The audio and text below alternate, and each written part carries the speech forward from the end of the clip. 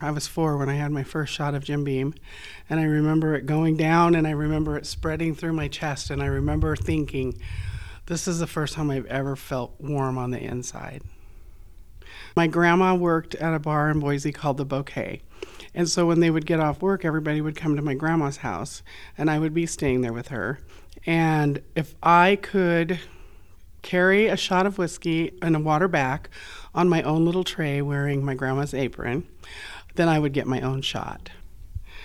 What was modeled for me was that suicide is an option, alcohol is an option, drugs are an option, domestic violence is an option. Those were all options in my life. Those were all givens.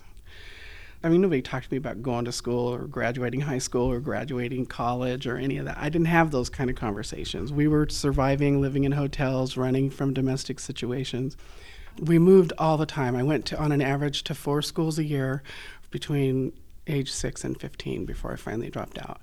I realized later that I don't believe in peer pressure. I believe in peer acceptance, and that we will do whatever we need to do to fit in and feel like we belong to a part of something. When I started IV drugs in about 1985, 86, I was shooting up anything that I could really get into a needle. I think the lowest point was when it stopped working.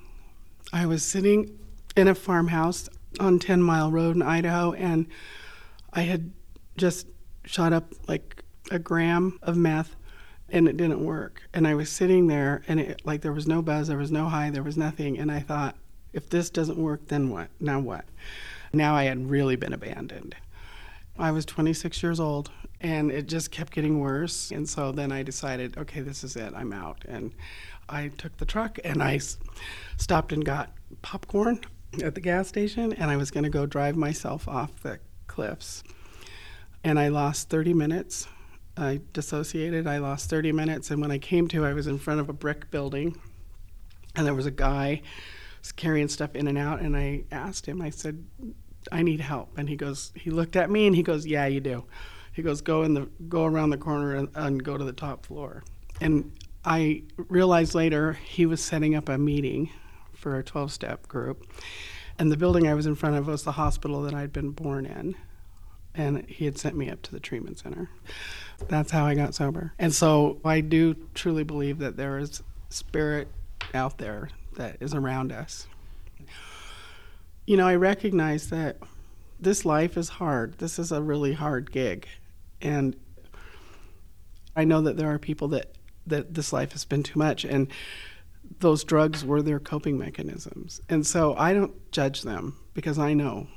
And I don't think it's a moral thing. I don't think it's anything like that. I think it's just a human thing, and I think it's socioeconomic, and I think it's political, and I mean, there's just so many factors. It's just not one thing, and it's just not like bad people.